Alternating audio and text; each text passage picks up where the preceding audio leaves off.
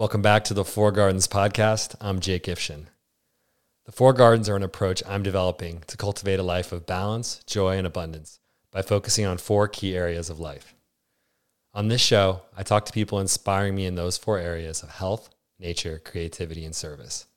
To learn more about the Four Gardens, go to the website fourgardenspodcast.com and make sure to like and subscribe to hear new episodes and support this project. Sasha Bugler is my guest today, and we're going to talk about permaculture, flower farming, mental health, and more. I'm excited to get to know Sasha better. Let's jump right in.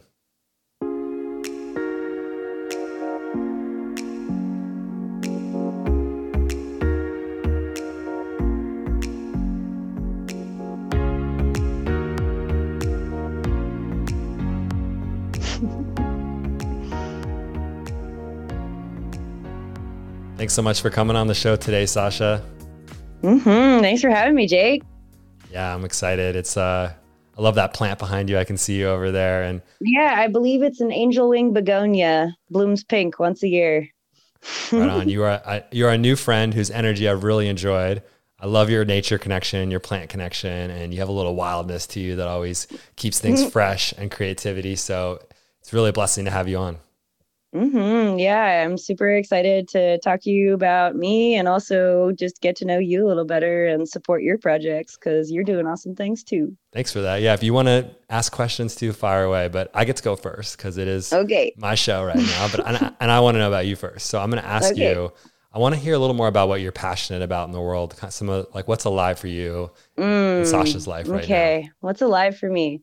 What's alive for me is my strongest desire in the world is to facilitate connection for people, to connection to self, connection to others, and connection to the environment, to God, to nature, to the earth, whatever label you put on this space that we occupy as humans on this planet. I think disconnection is the root of pretty much all of the issues that are going on. And I want to help foster more connection.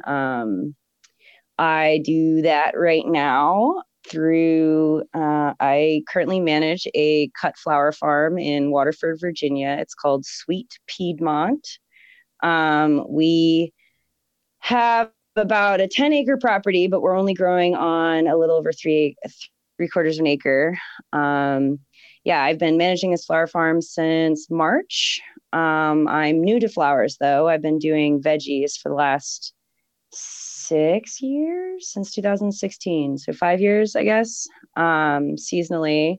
But this year I took the jump into flowers. For me, being a part of the agriculture world that's sort of my lens on how I go about fostering connection, because one of the big things that I care about is knowing where the things that I'm using and consuming is coming from.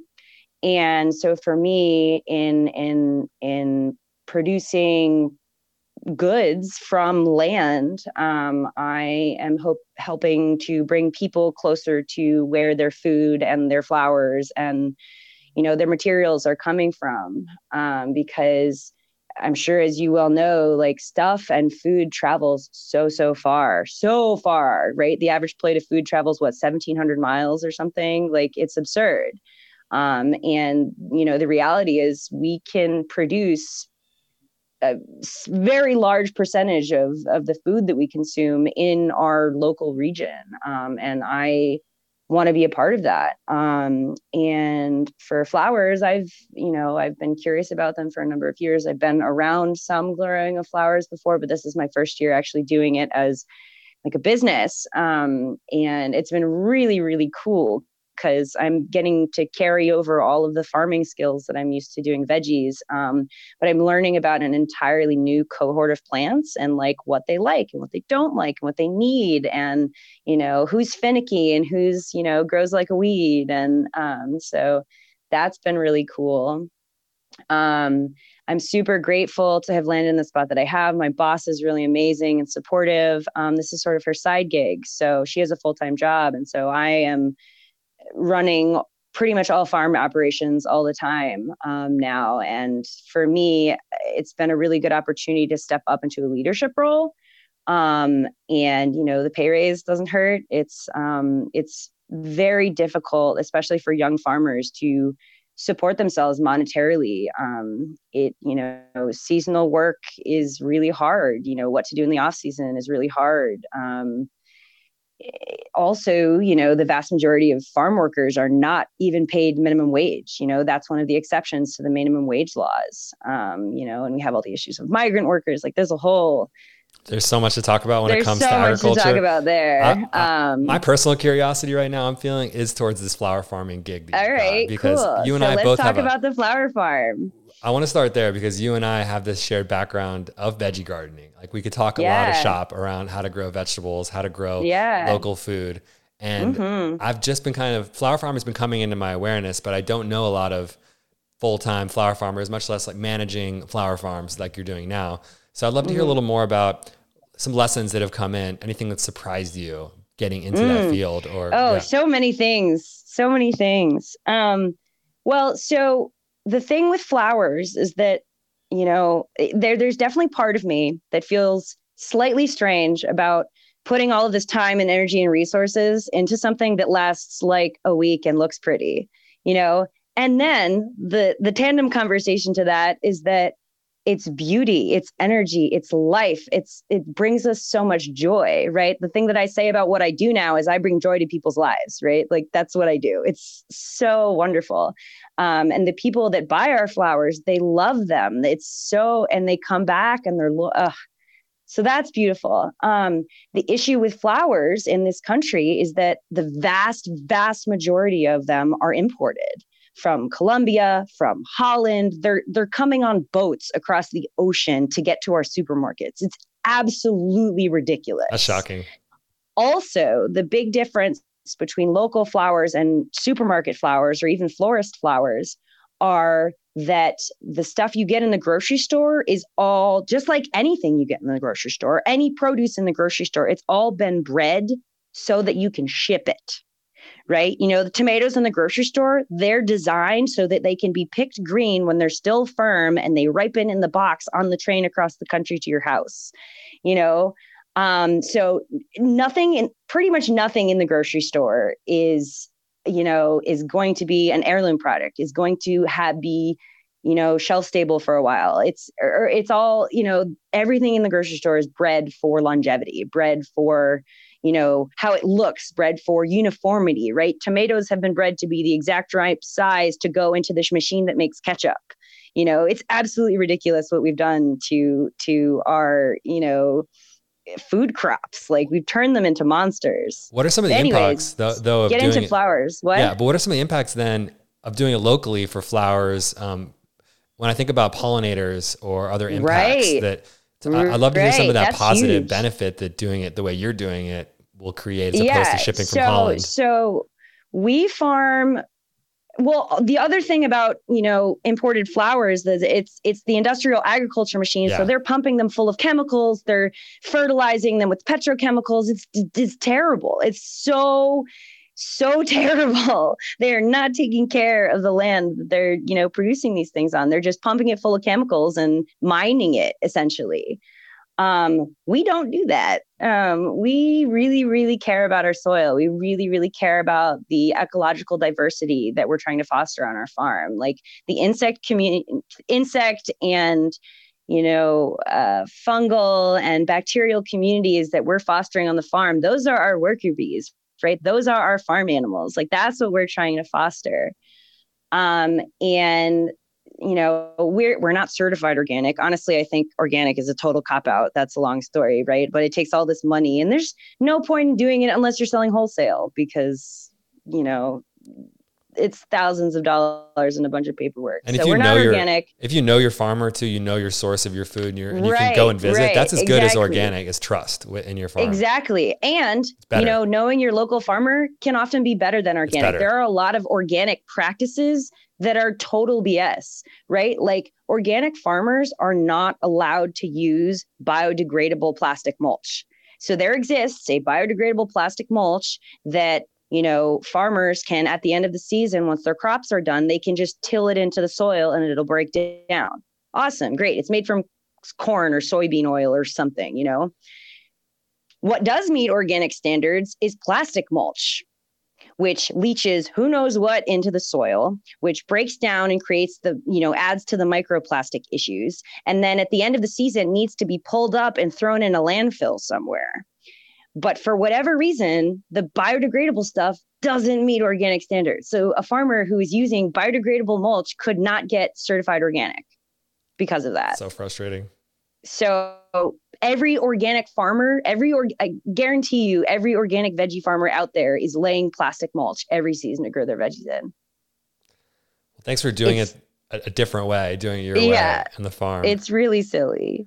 Yeah. So a word that was handed to me recently by an agricultural extension agent in the Leesburg office, she came out and looked at our farm. She was talking about biorational farming. So like doing things for the biology on your farm that makes sense. Right. And that makes sense to me because, like you have to think critically about how you want to manage your system.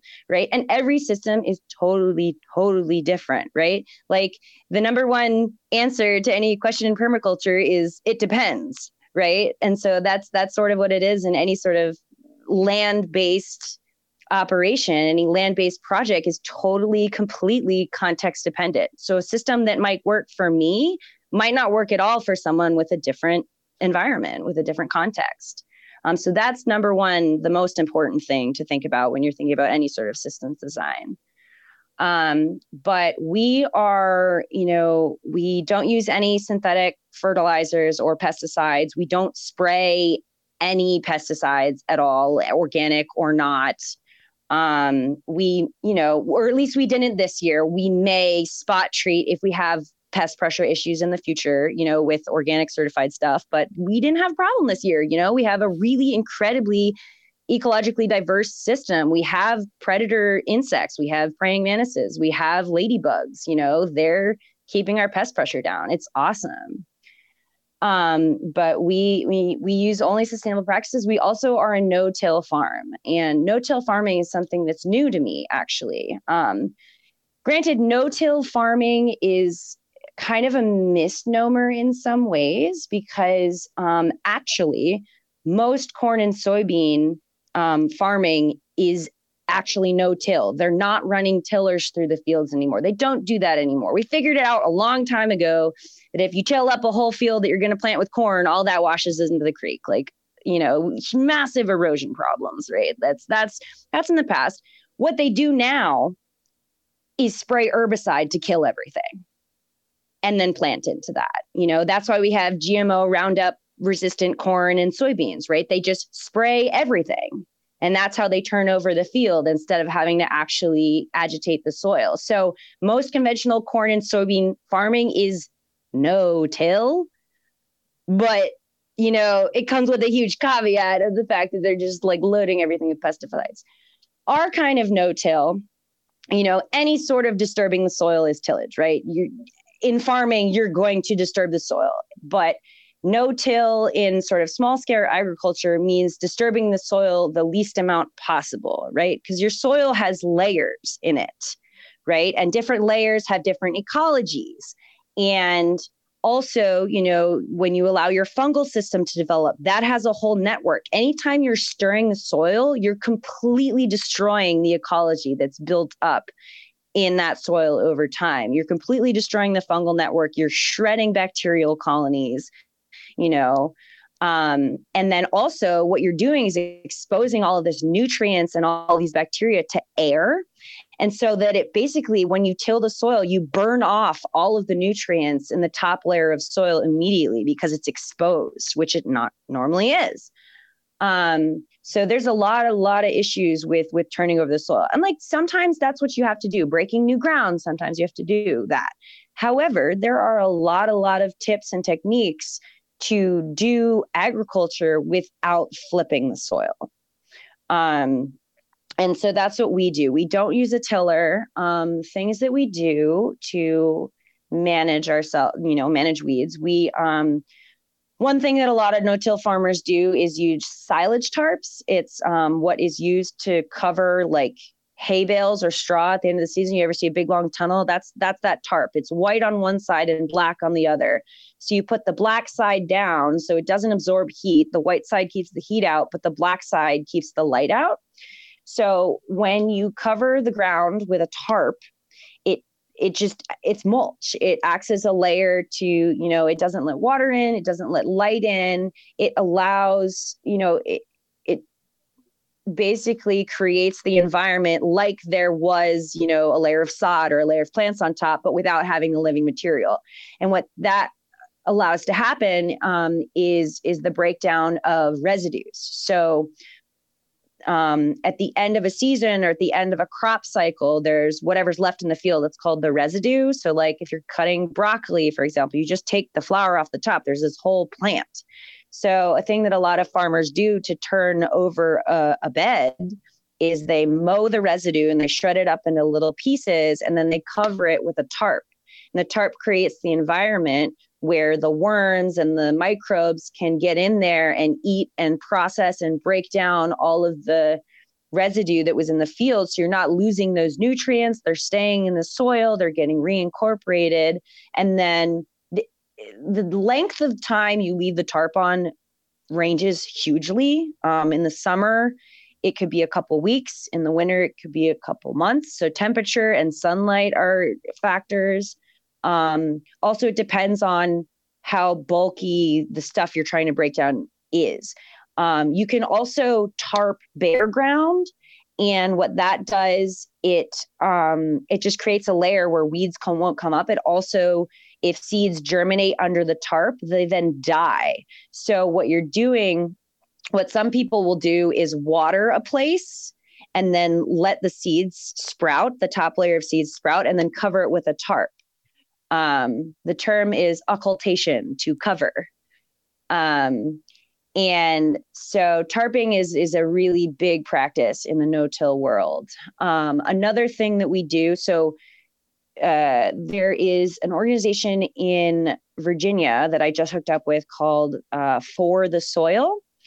And they are all about soil health. And I need to look it up, but there's, 4 things to do to take care of your soil. One of them is always keep it covered, either with living stuff or mulch, or, so the best thing to do for soil is have it living stuff in it. The next best thing is a biodegradable mulch. The third best thing is like a plastic mulch or a tarp or something. But you want to always keep your soil covered, because what soil wants to do is produce stuff, right? If it's covered, then you're either growing what you want or preventing what you don't want to grow from growing. So keep it covered. And my friend Johnny at the Harvest Table Farm. I was going to say my friend Johnny at the Harvest Table Farm does no-till farming as well. And he also says that he's farming soil. That's kind of his line, is the vegetables and everything, all the other crops he's growing. That's just the result. That's the result, but really he's focused on that soil. And so I think shows the kind of importance that has to farmers like you and him.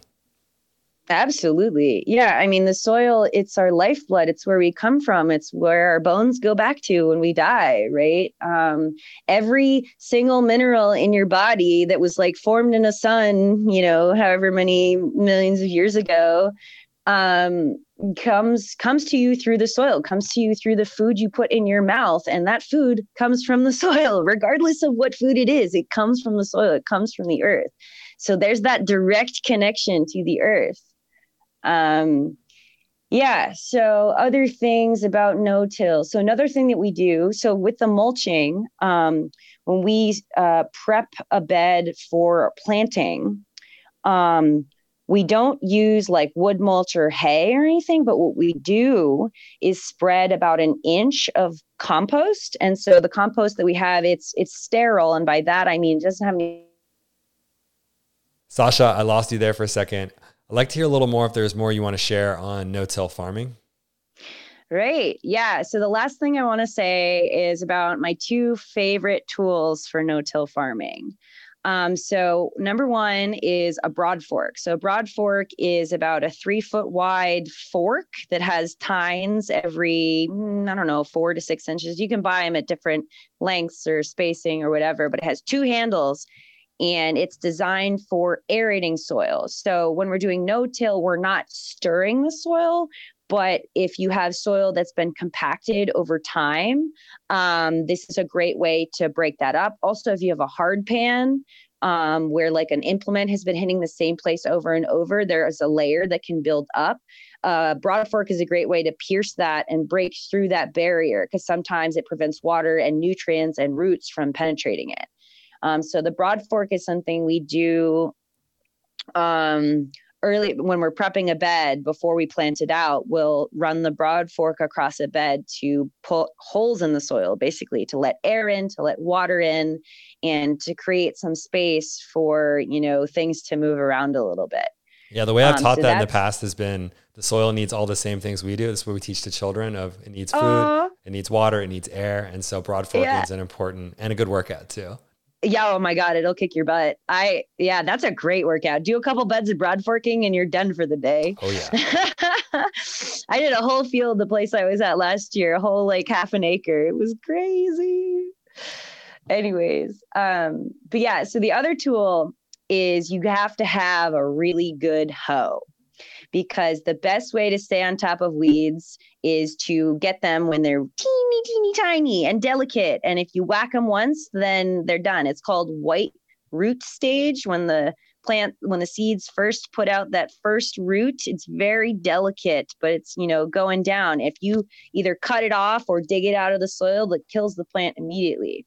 So their Neversink farm is a no-till farm. I don't know where it is, but they've come up with a whole line of tools. And one of the things they have is a hoe that has a quick release on the end. So they have, it's a stick and then a quick release at the end. And they have like a dozen different attachments that you can put on the head. There's wire hose. There's some hose that have a break in the middle so that you can just go straight over a plant and the hoe will go around the plant. There's like just a straight bar. So hoeing, it sounds so silly, but it's one of my happy places. I just put some tunes on and go to get the walkways. Because if you do it once a week, you're done, right? If you do it, you get the whole farm once a week, you don't have to do any hand pulling. You don't have to dig anything up. Nothing ever gets big enough. And also nothing ever goes to seed. So one of the things about tillage is that when you turn the soil over, you're bringing up weed seeds, right? So one of the reasons we're, not tilling is because we want to lower our weed pressure. The soil holds at least 7 years of seeds in it, right? So if you just watered it, and hoed it. You'd have to do that for years and years before the soil will have tired itself out of the seeds that have been deposited in it over time. So the way to manage that is you have to get them when they're small and you have to prevent them from going to seed. So that's why the hoe is the best. This is really important information Sasha has shared. And if people are interested in learning more about this, I can post some resources too around no-till farming. And I know, Sasha, you'd probably be open to talking to people too, right? Or other farmers. For sure. Because I feel like you really did cover a lot of the really important tools, techniques, and benefits of no-till farming too. So yes, I so support this farming technique in the world and have also helped on no-till farms, not worked there like you. So keep up the good work with that. Yeah. And I want to also ask you, and talk to you about our shared background in permaculture. And just for people who have never heard the word permaculture, I will share my definition of it, which is a regenerative system of design that works with nature instead of against nature to create lasting human settlement and food production. So that's my little textbook definition of it. Do you know Bill Mollison's definition? Yeah, sure. Bill's. Do you have that in your head? Bill Mollison, one of the co-creators of permaculture, calls it an integrated design science. I like how short that one is. That's it. Just right. Integrated design science. That's good. Yeah. So Bill Mollison and what's the other guy's name? David Holmgren, who was one of his students at some university in Australia, came up with this way of looking at things, if you will. When was this? In the 80s, 70s? Around this, a lot of the work was happening in the 70s. And I'll also say they are the authors of Permaculture 1 and the original textbooks, but a lot of this does draw on indigenous wisdom and the way indigenous people I was worked definitely with. going to say that too. Yeah. I beat you to the punch there, but that's important that it is just a different way of seeing the world that is, I feel like, pushing back and a new way of seeing that's not extractive and not going to just destroy the planet. It's a cyclical way of seeing. Perfect. Yes. Yeah. So they looked at the agriculture system, I guess, the way I kind of do, and went, why are we doing this? This is silly. And that, what we do now, it's a linear system. Well, so industrial agriculture, I'm going to go on a rant for a hot sec.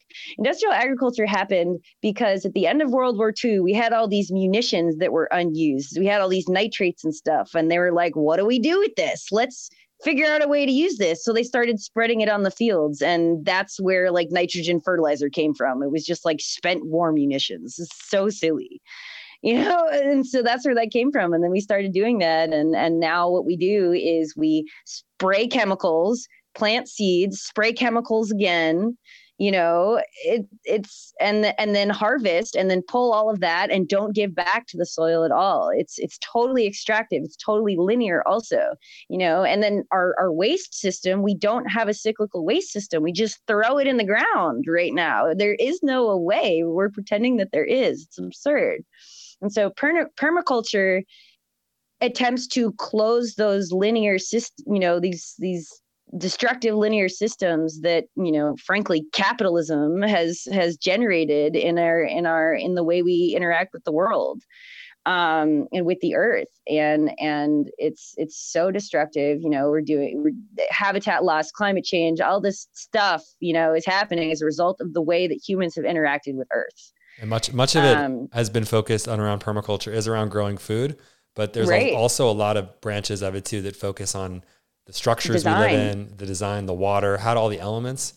And so it ends up being for me a deeper holistic system, right? You use the word integrated, that it integrates food and habitat and all the other, and even other energies that we're working with in our lives should be designed into the system. Yeah, it's holistic.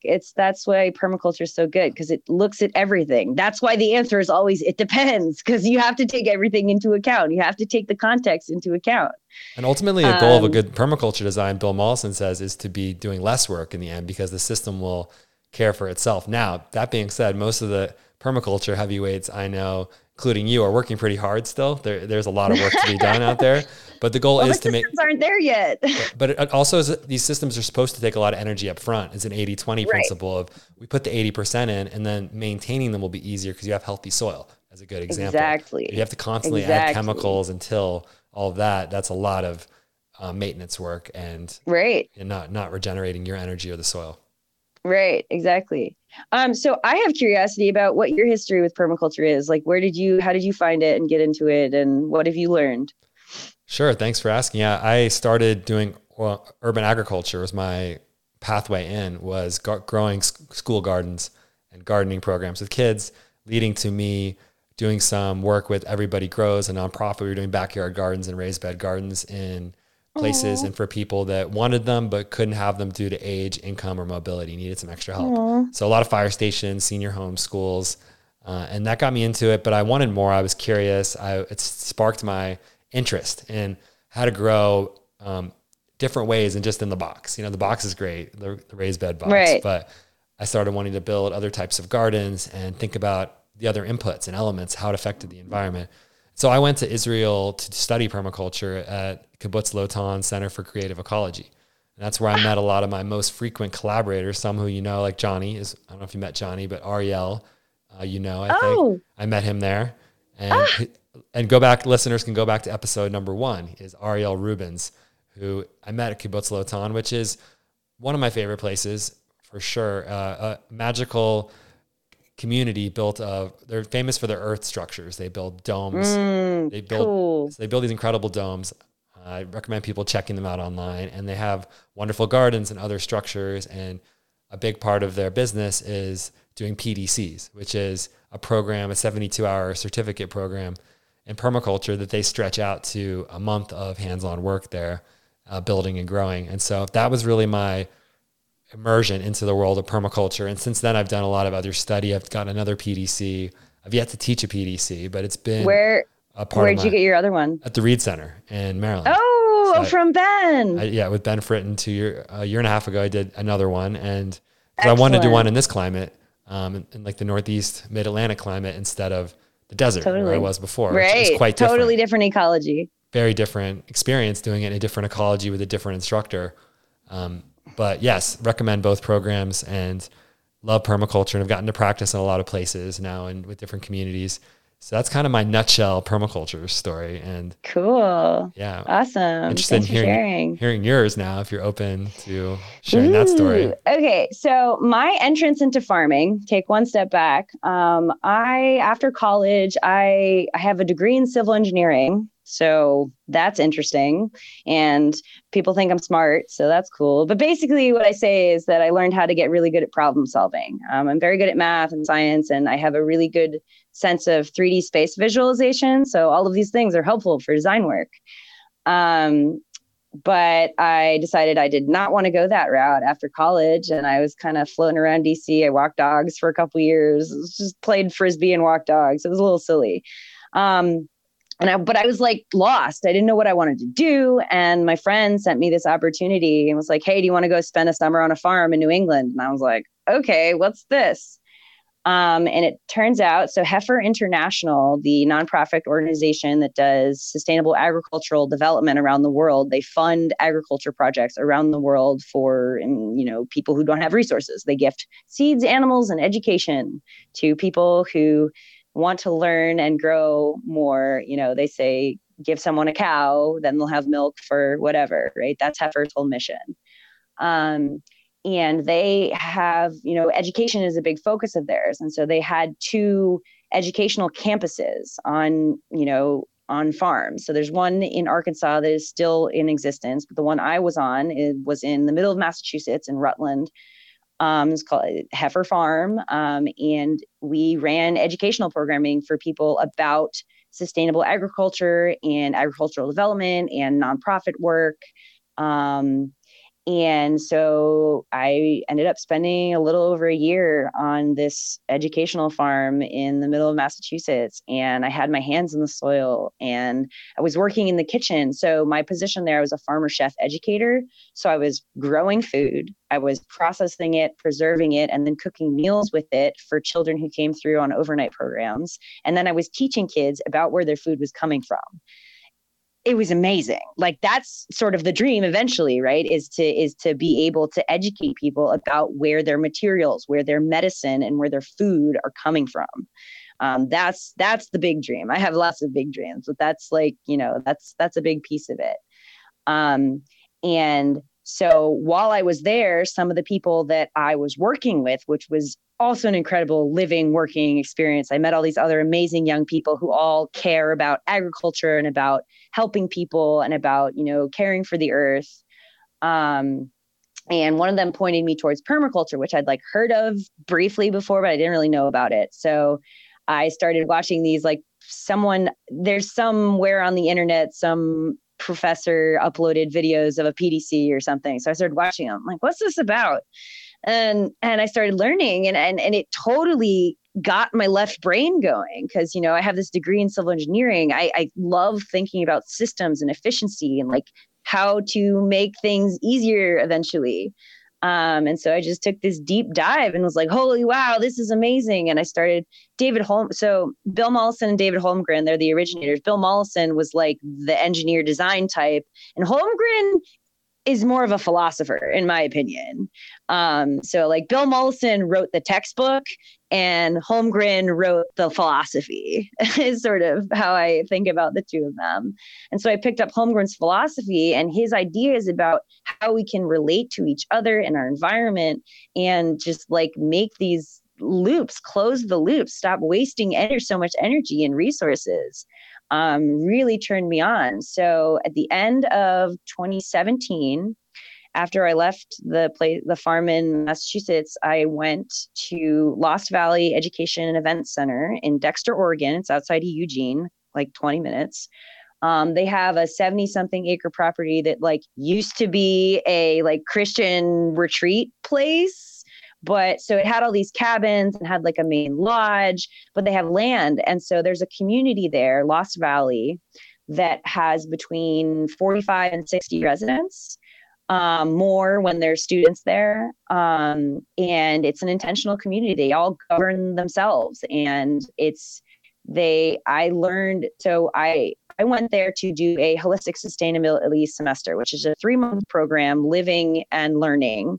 We had classes 3 days a week, and 1/5 of the program was a permaculture design course. So every Wednesday we did a permaculture class, and it was really, really, I highly, highly recommend if anyone is looking to do a permaculture design course, do one for a longer period of time. Right? The short ones, you're not going to get. So the most important thing, the number one thing, the first thing you're supposed to do in permaculture is observe. And until you have been able to look at the same place for a whole cycle, a whole year, you're not going to have an idea of what its context is. It takes at least one full season to understand how a place works, what kind of rain it gets, what kind of sun it gets, how that changes over the course of the year. So my program was 3 months long. It was really cool. I got to see the tail end of summer, which out there is very dry. And then the rainy season comes and like everything blossomed to life in the fall. I was like, this is so weird. There's things like sprouting in October. Weird. And because it's a different ecology than here, I was like so unused to it. But it was really cool to see the transition of the seasons there and to be in observation mode and thinking about systems while witnessing, the transition of the seasons. But the other part of the holistic sustainability semester, the other 2 days of class a week, were focused on other elements of sustainability. So personal sustainability. We learned about Tai Chi and yoga and meditation. And then there's the social elements, like how do we interact interpersonally? How can we create an environment where communication is, we learned about effective communication. We also did different kinds of group processing modalities. So there's a thing called Zeg Forum that originated in an eco village in Germany that now New Culture practices. If you know any of those people, I've experienced it with them. But it's a group processing modality where it's a circle where one person gets up in the middle and expresses what is real, live, and authentic for them. And there are facilitators that sort of guide you through your process. But it's all about being seen where you are and being witnessed by your community. And then often there will be opportunity after a share for reflections from your community so that you actually get like a reflection back to be like, oh, yes, I did see you. And what I got from it was. And it can be a really cathartic, powerful experience and way to move through emotion or thought or, what is alive. So there's that. And then we had economics classes that were talking about how do we manage resources on a community level. So we had this guy who is in charge of, it's called the Progressive Utilization Theory, the Prout Institute. And their whole thing is about, have you heard of this? I've heard of Prout. Yeah. Yeah. So Ravi is the guy who created this, and he was one of my teachers. He runs a little intentional community in Eugene, and he runs the Prout Institute. And what they're trying to do is create regional, closed loop cycles, right? To sort of break down some of these global, supply chains that have been, going all over the world. Like, why don't we grow things within 200 miles of where they're being consumed, because a thing that they talk about a lot is bioregions. So like the way that our country and our globe is divided up doesn't make any sense because it's sort of arbitrary political lines. And so bioregional philosophy is, hey, let's divide land up into contiguous pieces that have the same ecology and needs. And, let's create little pieces that can sustain themselves, that have similar, environment. And let's divide land up in a way that actually makes sense, using geography, using mountains and rivers as dividers instead of this line here, So anyways, like the local economy is what we learned a lot about. And like, how do we do that? How do we create systems that are closer to home that support us?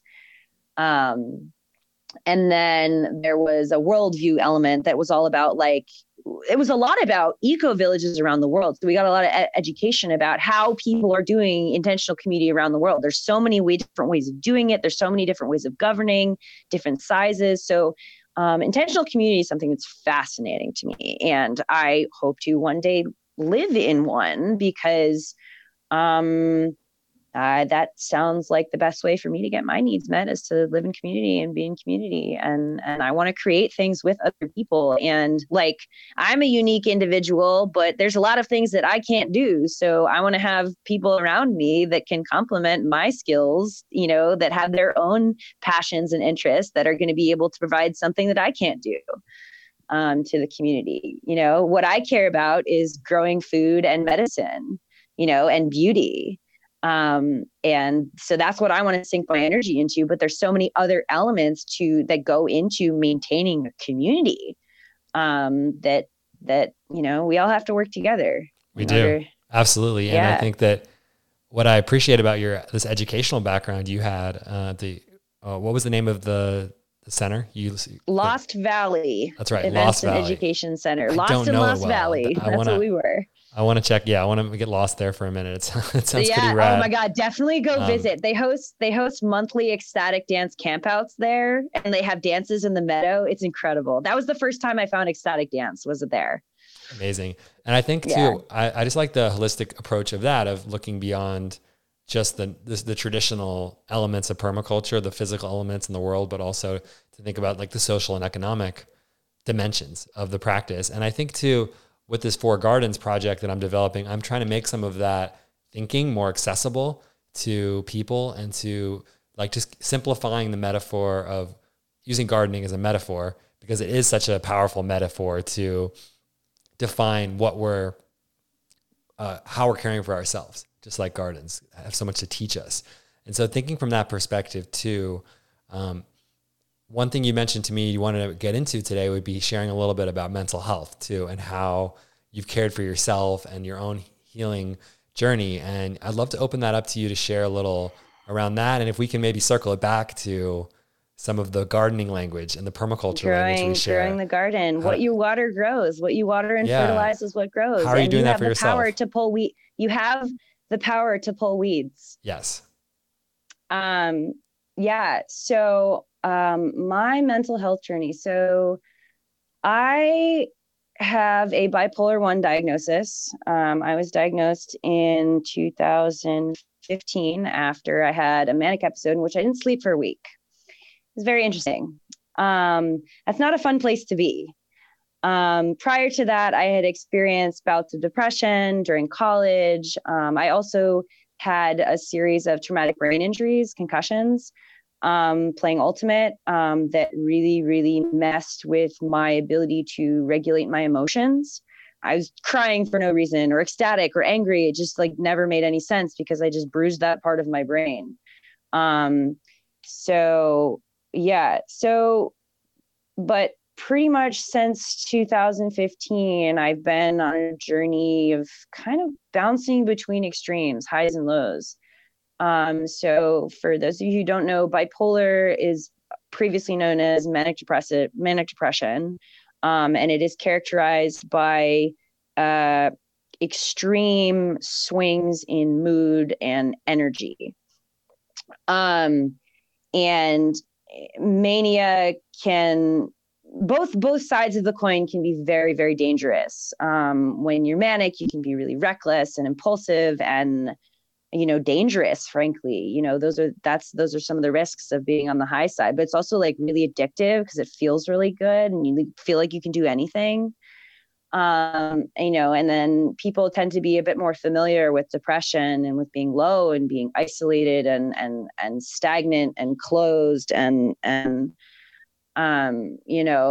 that's just the other side of that. It's not moving. It's not, it's not doing.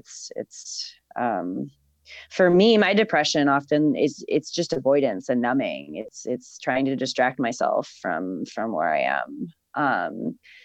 but yeah, it's been a heck of a journey. And every time my energy cycle goes around again, I learn so much.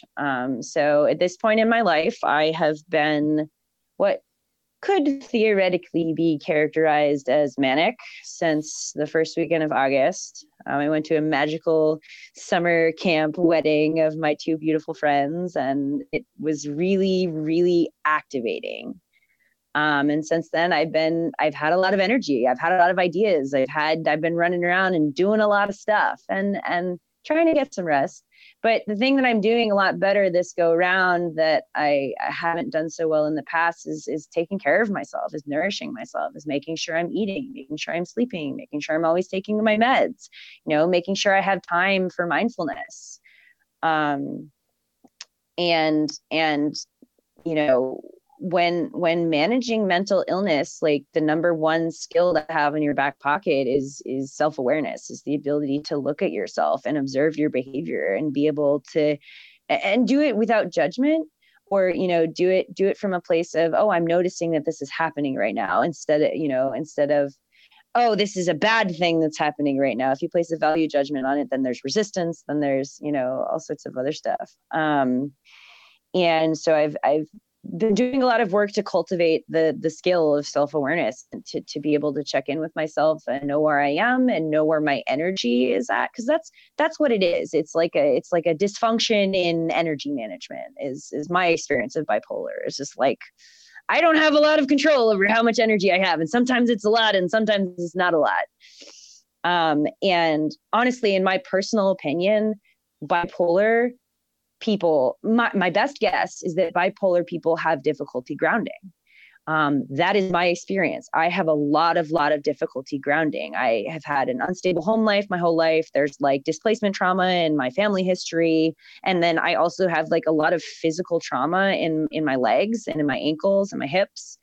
And I think all of those things combine, like not having a secure home energetically, and also like physically being unstable in the lower half of me, prevents me from being able to move energy down and out of my body. And so I have a hypothesis about bipolar disorder, is that it's just an inability to ground, and it's an overactivity in different energetic parts of the body.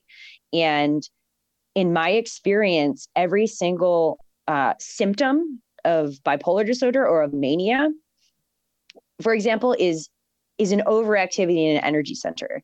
So like doing things that are really reckless and irresponsible, that's like lacking security.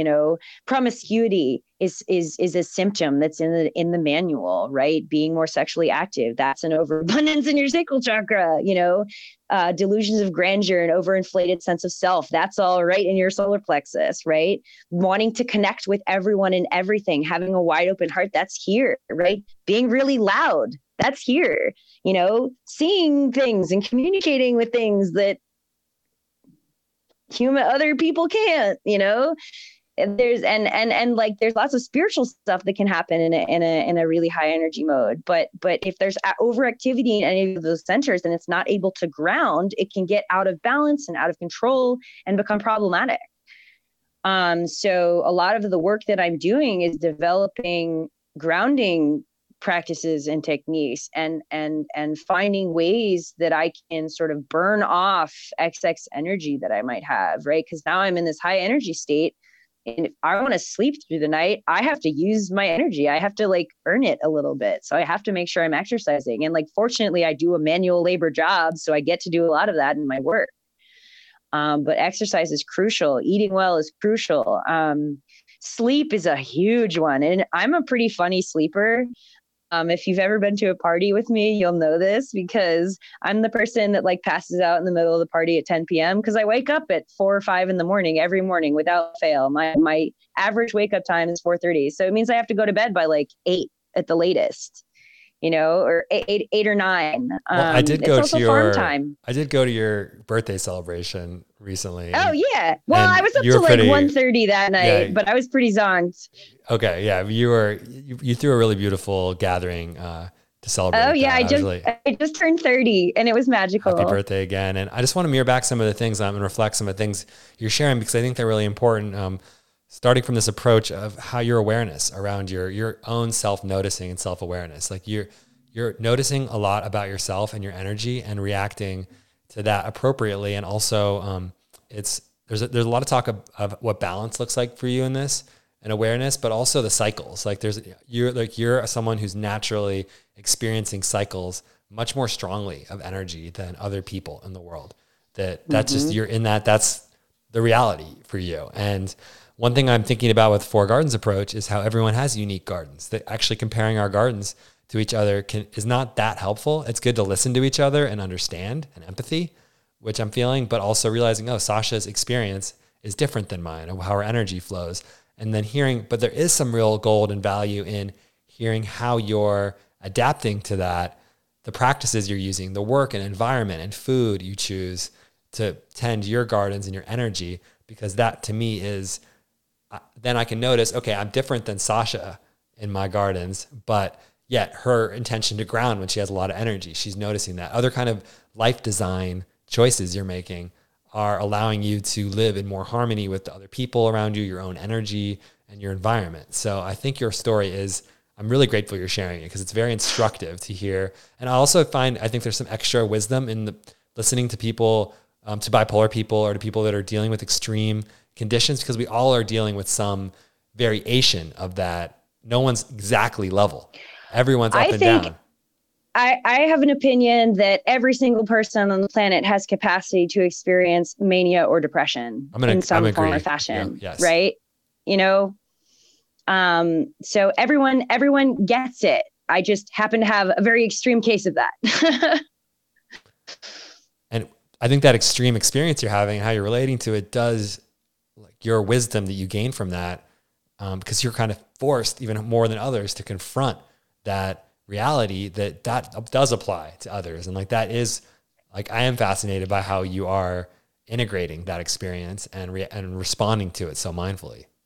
Well, the tools are the same across the board for everyone, right? You can have, even if your experience is totally different, you can use the same tool in your tool. You can have the same tools in your toolbox, and that's one of the reasons I like the low-hanging fruit people so much, right? Right. So for those of you who don't know, there's a group of people in Jake and my mutual community. Were you part of the original? I am part of the original low-hanging fruit collective. Right. Yes, I have not been active lately. Yeah. So this wonderful group of people that Jake is a part of, at a festival we went to, produced this space that was called Low Hanging Fruit. Yes. And it was all about the tools that we can have in our toolbox, simple, easy, everyday tools in our toolbox, the low hanging fruit that's so easy to do, the self-care tools that helps us live healthier lives. And they've continued to do this with, sound healing and meditation and breathwork practices and music, and having open mics and places for people to share themselves. So, there's so much low-hanging fruit out there, and it's really, really important for us all to share the tools that we have in our toolbox, because, maybe someone else doesn't have that tool yet, and it could be the tool that makes the whole difference for them. Yeah. And like a lot of the low-hanging fruit methodology, it's not a methodology, it's a feeling, philosophy, inspiration. It's a philosophy. It's a wave of love, but it is that we have free medicine for each other and for ourselves, as you were saying, that our breath is medicine, that being in community, just the act of being in a group in person with each other in a safe space is healing. And I think that there's so much more that we have than we give ourselves credit for, that we look to external sources. We pay money for things that should be free or could be easily free. So just how much is out there, that it's kind of remembering that low hanging abundance. So thank you so much for bringing it up, because I haven't been thinking about it enough lately. Glad you enjoyed it. It's good stuff. Yeah, there's one on Thursday. I'm so excited. Yes. And so low hanging fruit, check it out if you're in the DC area. I'm not sure how they're marketing right now, because I'm not in the area now, but I'll see if we can connect people that are interested. Could reach out to me about doing a low hanging fruit event. Pretty open. And yeah, it's been really wonderful talking to you, and thinking about one piece I want to hit too is going back just to kind of cap off this discussion of self-care, of how this experience of the way you're farming, the way the way I've been farming to permaculture, how that is pushing back against a type of farming that, you know, you describe, it's monoculture farming, it's extractive industrial farming, that I feel like I've been weaving into like what I'm reacting to with Four Gardens around self-care. So for you too, how has that been? Like, how have you chosen differently, I guess, lately? Like chosen of self-care away from the extractive model. If you were to apply, here's my question again. If you were to apply that model, like where do you take that right now in your own self-care journey, your own healing? My own self-care journey. Well, I will say that like I first and foremost am so grateful that I have a job that allows me to be outside all day. Yes. You know, the vast majority of people have to sit. First of all, humans are not designed to sit. We are designed to run and lift and carry things. And so I have the pleasure of being able to be physically active in my job and also to be outside, breathe fresh air, get sun, interact with plants and animals. So that's huge for me. A thing I want to talk to you about is I'm barefoot like half the time at work. This is a great example. So my thing on barefoot, right? So most of us wear rubber soles. Rubber is an insulator.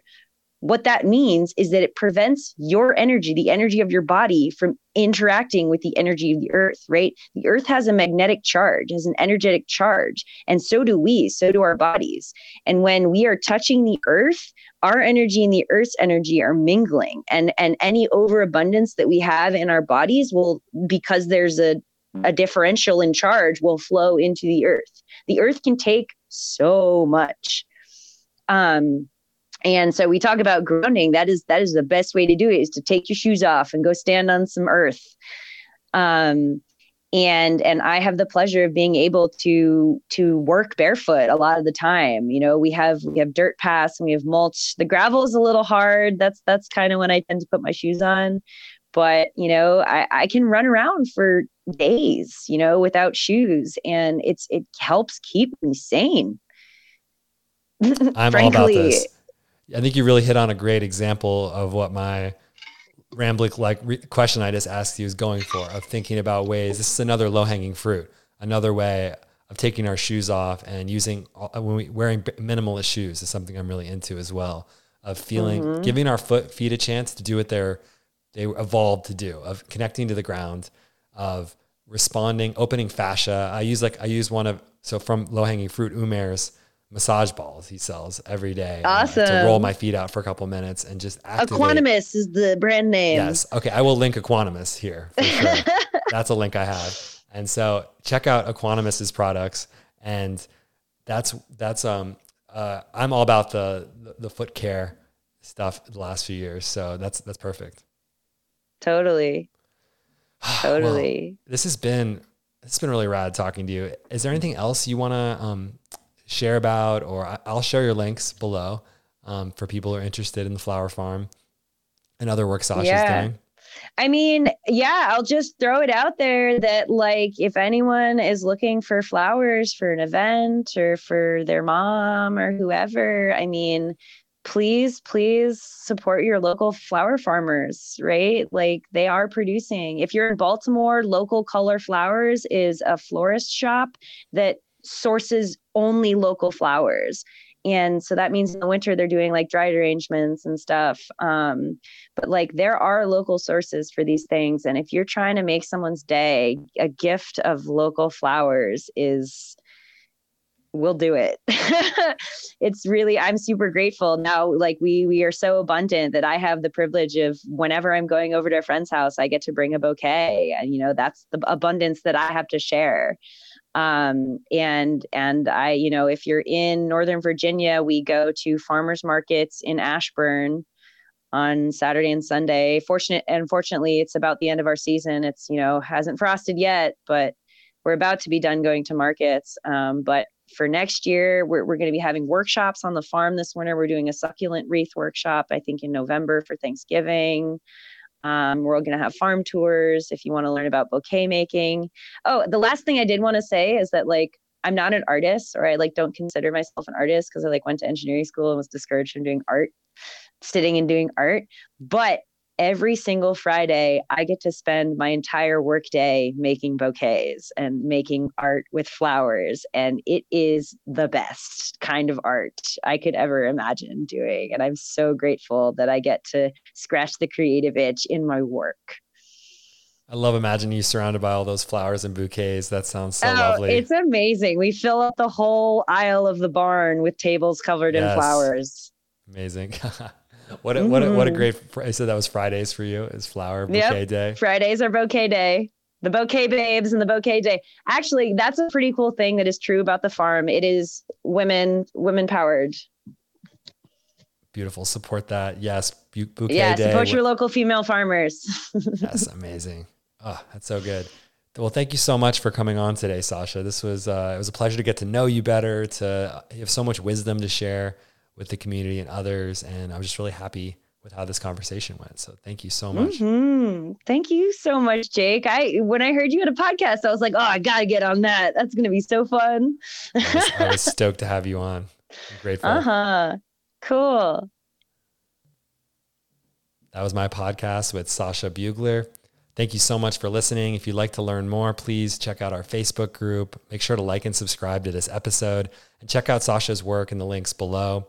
I'd love to hear what you think about no-till farming. If you have any reactions or questions to this episode, I'd be happy to pass them on to Sasha as well or try to respond myself. You can email me at fourgardenspodcast@gmail.com. Thanks again so much for listening. Have a beautiful day and keep on growing.